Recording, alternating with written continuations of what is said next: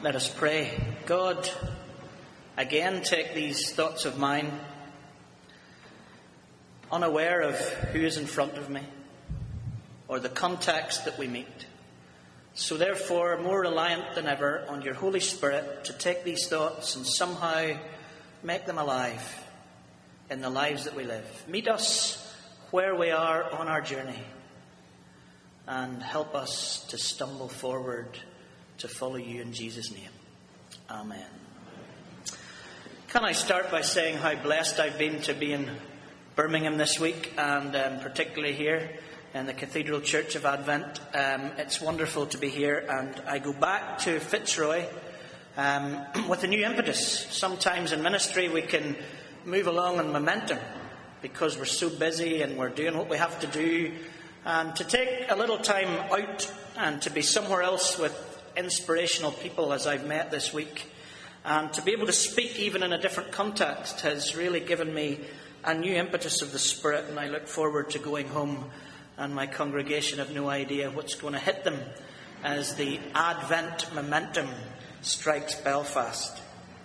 If you haven't been here on Monday and Tuesday, I came here a long time ago, 2003, because I had a book out about the rock band U2.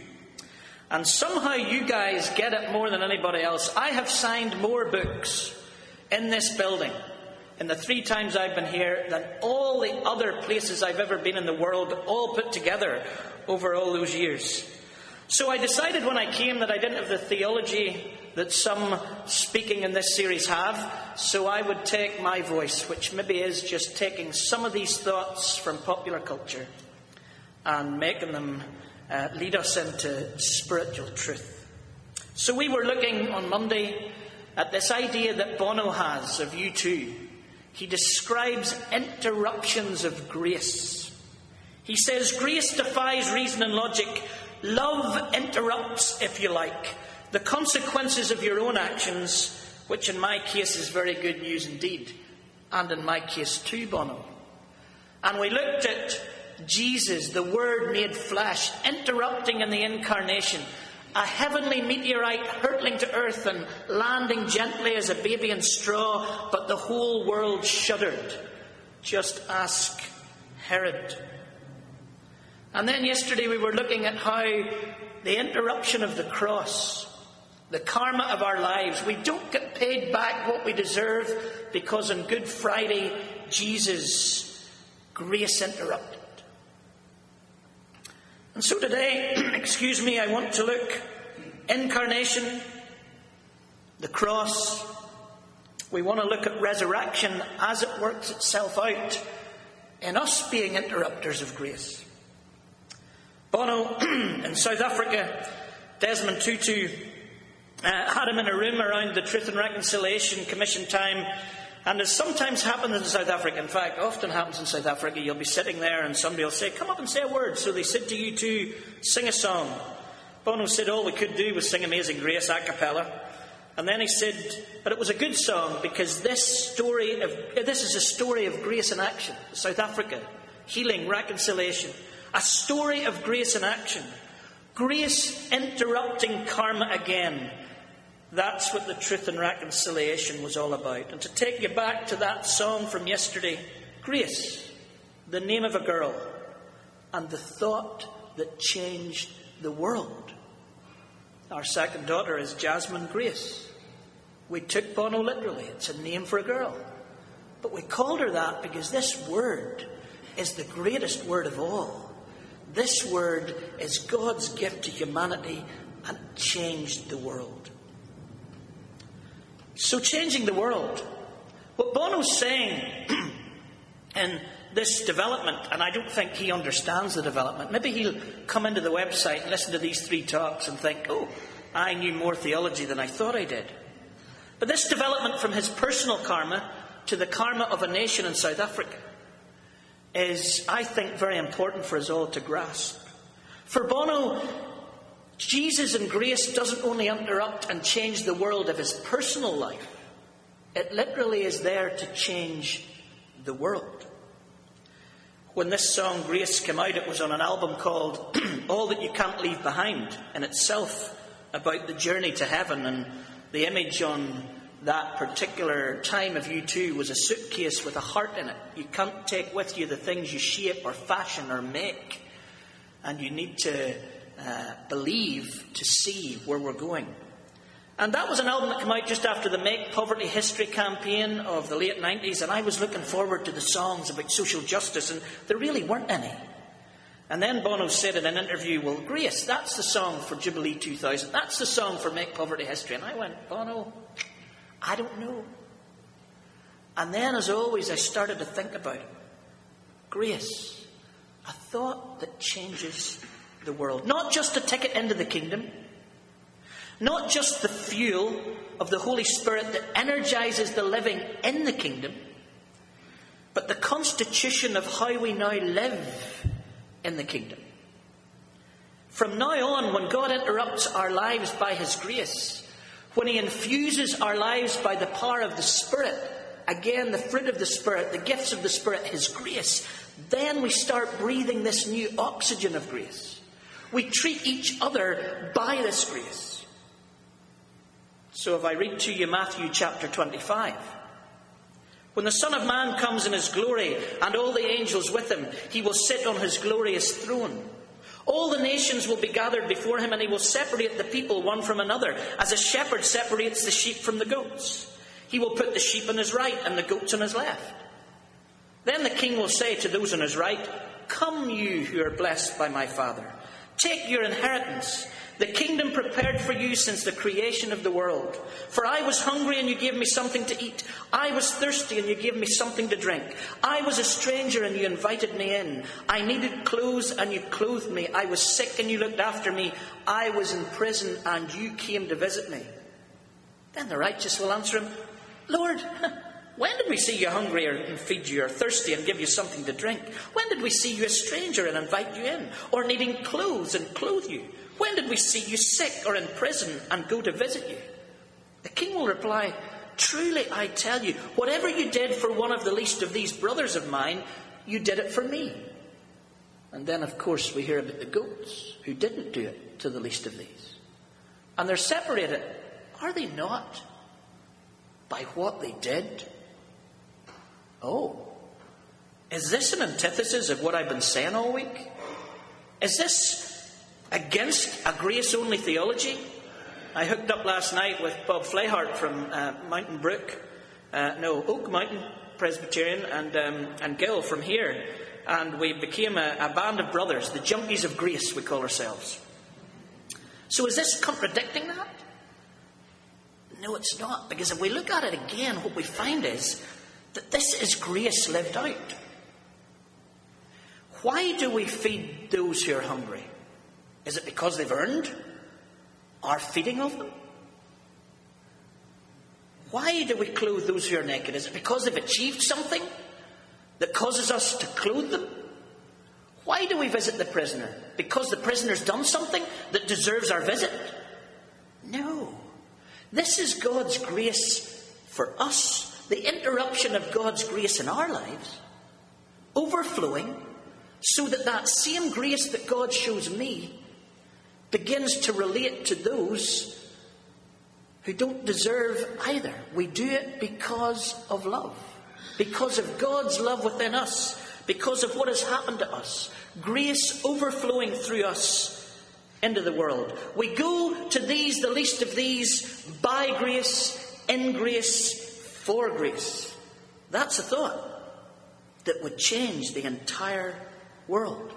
So do you want to know those around you whose lives have been interrupted by grace? If you want to know who they are, they're not people who can preach about it with a funny accent from Belfast. They're not those who've got a theology degree in it. They're not those who can quote the scriptures. If you want to know those who grace has interrupted, then look for those who interrupt through grace and by grace and for grace in the world that they live in. We've looked at the interruption of the manger and the interruption of the cross. I think today we're on the interruption of the resurrection. I want you to imagine that interruption or even see it if you saw that wonderful movie Shawshank Redemption, when Andy DeFries escapes and he goes through whatever he has to go through to escape through those pipes, and there's this moment that was on the cover of the DVD back in Ireland, and he bursts through the waters into this new life of freedom. The stone is rolled away. We burst through the waters of baptism, having died with the gift of God's grace on Good Friday, to Resurrection Sunday, and the new life starts here. Bono sings, "The shackles are undone, the bullets quit the gun. The heat that's in the sun will keep us when there's none. The rule has been disproved. The stone, it has been moved. The grave is now a groove. All debts are removed." Oh, can't you see what love has done? Can't you see what love has done? Can't you see what love has done and is doing for me? Back into the Apostle Paul very quickly from yesterday's passage. I consider everything in my righteousness that I've had in the verses before garbage, that I may gain Christ and to be found in him, not having a righteousness of my own that comes from the law, but that which is through faith in Christ, the righteousness that comes from God on the basis of faith. Grace interrupting. Now listen to this verse. I want to know Christ. Yes, to know the power of his resurrection, the participation in his sufferings, and becoming like him in his death, so somehow attaining the resurrection from the dead. I want to know Christ and the power of his resurrection. New resurrection life. Grace dealt with me that then deals with how I relate to my wife, to my children, to my neighbour, to my city, to my enemies, to the world that I haven't seen, to the homeless, to the hungry, to the prisoner. Grace alive in the lives of those where grace has been an interruption. For me, that's Belfast City. It's a divided city. It's a city where love your neighbour is, as it should be, a revolutionary idea. It's not a nice idea. Oh, love your neighbour. Do nice to the person beside you. It's that Good Samaritan idea. It's that Good Samaritan idea. It's going across the boundaries. It's going across the territories. It's loving your enemy in a divided city. What does grace look like in Belfast? How do we forgive others as Christ has forgiven us in Belfast? I got myself involved just by putting myself in the place of a coffee in the Four Corners Festival in Belfast. It's a new festival. And what we try to do is cross the corners of Belfast, the sectarian apartheid lines of Belfast. We try to move people across those lines to meet each other, to learn to love each other, for grace to interrupt. We have seen former paramilitaries standing beside British Army soldiers. We have seen those who've killed somebody's father sitting beside each other telling us the story of it. We have seen grace interrupting the division, the sectarianism, the apartheid. There's one wonderful story that I want to share with you, and then we'll come close to a conclusion. In the height of our troubles in 1988, in March, we had an awful 14 days. The British Army killed 3 IRA terrorists in Gibraltar, unarmed. Now, they were there to blow up British soldiers, but they were unarmed when they were shot dead. There was a huge outcry. But at their funeral in Belfast, which was a big event,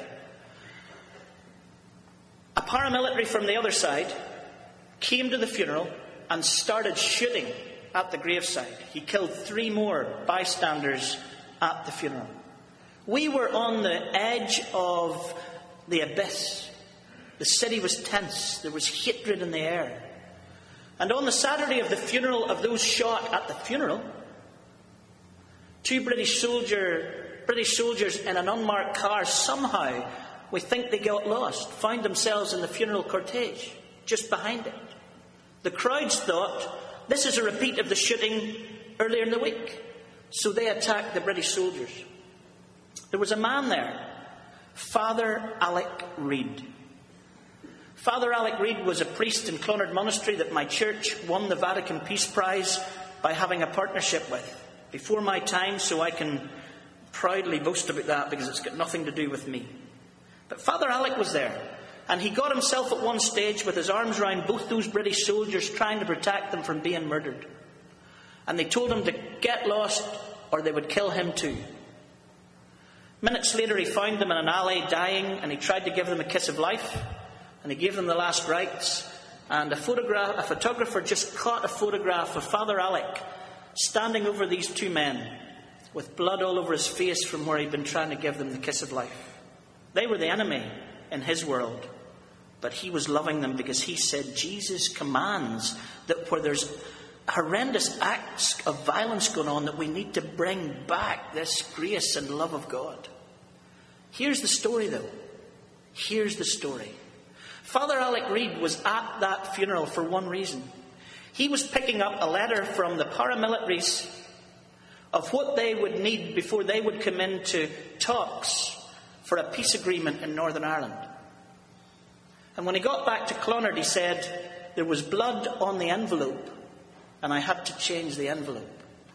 At the darkest moment of our troubles, when we thought we were going into an abyss, there was one man who followed Jesus to the point of risking his life. And at that moment, the dawn of our peace agreement was in his pocket.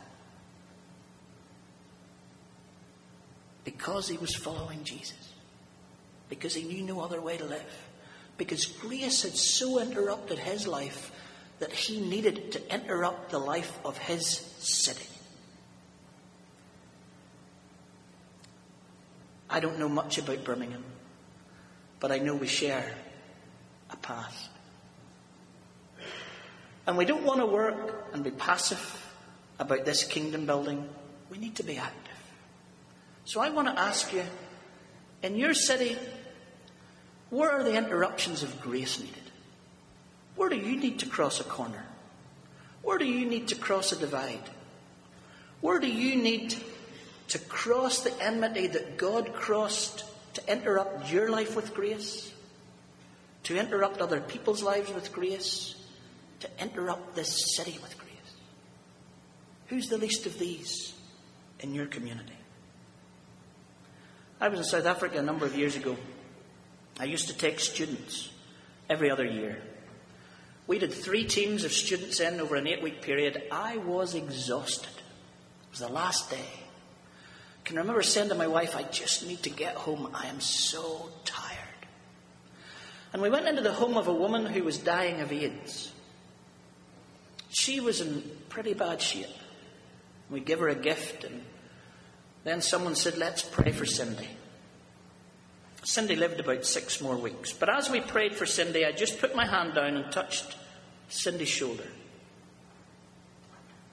And as we prayed, I kid you not, I was energized in such a way that I came out and said to my wife, let's stay. What happened there in that moment? And I went back to Matthew 25. If you do this for the least of these, you do this to me. As I reached out to touch Cindy and just pray for her, I met God in the connecting part. If you want to find Jesus, you can say where 2 or 3 are gathered, he's in the midst. Yeah, he is. I'm not knocking it. But where I've met him most is in those moments when I go to the least of these and I connect with the least of these, and suddenly as I try to give grace, grace interrupts my life all over again. Because I think what Jesus is saying in Matthew 25 is this is the life of the kingdom. And if you want the fullness of God, then here's where you're going to find me in Belfast today. Here's where you're going to find me in Birmingham today. Interrupt the banker's boardroom. Interrupt the Department of Health. Interrupt this unjust poverty. Interrupt this ridiculous wealth. Interrupt the cultural void. Interrupt the pop chart. Interrupt the end of the world. Interrupt the earth's new start. May I never rest without a doubt till the Sermon on the Mount gets adopted. May I deny myself, take up my cross till the entire universe is grace interrupted. Interrupt all I can't afford. Interrupt what I needlessly buy. Interrupt every new hello. Interrupt the pain of each goodbye. Interrupt the selfish self-indulgence. Interrupt all these distracted ambitions. Interrupt every false perspective. Interrupt our dreams and visions. May I never rest without a doubt till the Sermon on the Mount gets adopted. May I deny myself, take up my cross, till the entire universe is grace interrupted. Interrupt the image in the mirror. Interrupt all judgment of others. Interrupt the walls between us. Interrupt how we treat our brothers. Interrupt sectarian stereotypes. Interrupt all the colours of skin. Interrupt my religious arrogance. Interrupt the damnation of sin. May I never rest, without a doubt, till the Sermon on the Mount gets adopted. May I deny myself, take up my cross, till the entire universe is grace interrupted. Can we join Belfast and Birmingham, with all the troubles of our past, with an interruption of God's grace and incarnation in the cross and in the resurrection that makes us a city on a hill that shines the light of Christ across the world? Let's do it. No, let's get God and allow God to do it through us. Can I pray for you? God, give us faith to believe these truths, and the right at times in our journey to ask why. God, give us the joy of life's fulfillment, and the right at times in our journey to cry. God, give us the strength to carry one another, and the right at times to be the one who wilts. God, give us grace interruption towards your holiness, and the right to confess our guilt. Father God, show us a bigger picture of grace. Lord Jesus, play us a longer song of amazing grace. Holy Spirit, interrupt and fuel us so that the road we take is longer and deeper and more eternal than the one we've been on. Amen.